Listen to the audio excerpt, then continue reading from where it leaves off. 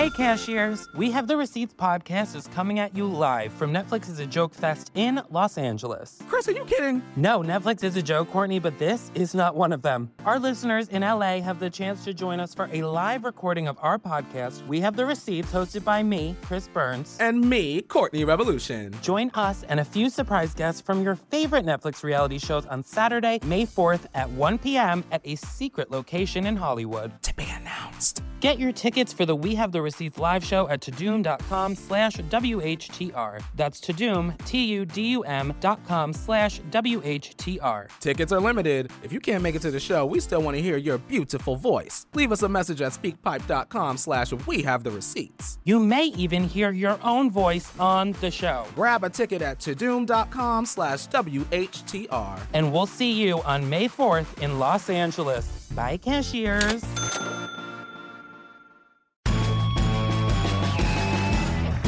What an exciting time to be alive. Right? I mean, I don't want to toot my own horn, you guys. But after the last 2.5, 3 years of watching everybody stuck inside their houses with their spouses and babies, I have never been more confident in my life decision-making skills.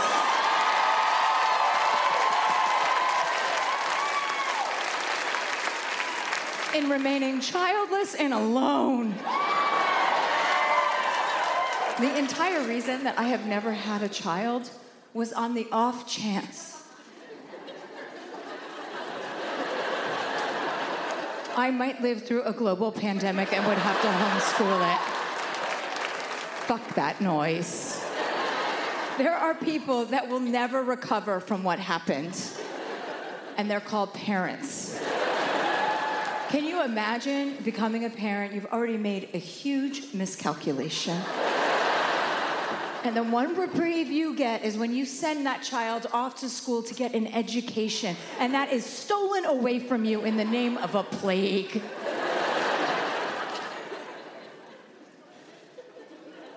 The real reason I've never had a child was I don't want to be responsible for conveying misinformation to people that are growing.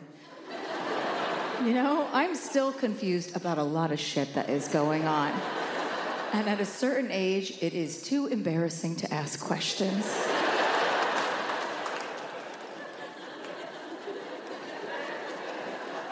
I only recently found out, and by recently, I mean 7 years ago when I turned 40, I only recently found out that the sun and the moon are not the same thing.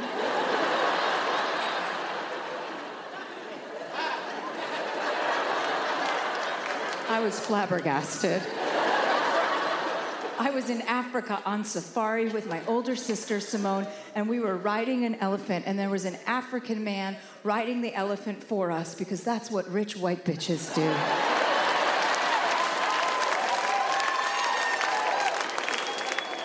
And we were trotting along, or whatever it's called when an elephant is on the move.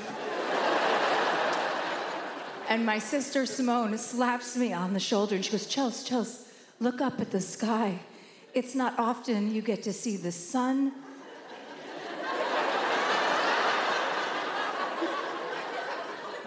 and the moon at the same time. And I was like, Scooby-Doo. I was like, where is it? I said, aren't they always together? And the look on my sister's face, right away, I was like, back that up. She goes, what did you say? I said, I didn't say anything. She goes, I heard what you said. And I need you to explain to me what you think is happening between the sun and the moon. I was like, listen, honestly, I haven't really thought about it. You know, it's not a huge concern of mine. It's operating fine without my interference. Why would I even get involved, you narcissist? But if you must know, I just assumed that when the sun dropped down, it popped back up as the moon. Is that not what's going on? The man riding the elephant, who spoke no English, went...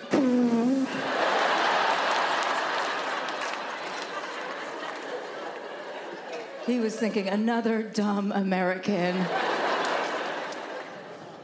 My sister goes, how's it possible that you're 40 years old and then you make this kind of living and you don't know basic astronomy? I said, why don't you back the duck up, okay? We are in the southern hemisphere right now. I don't even know which moon you're talking about.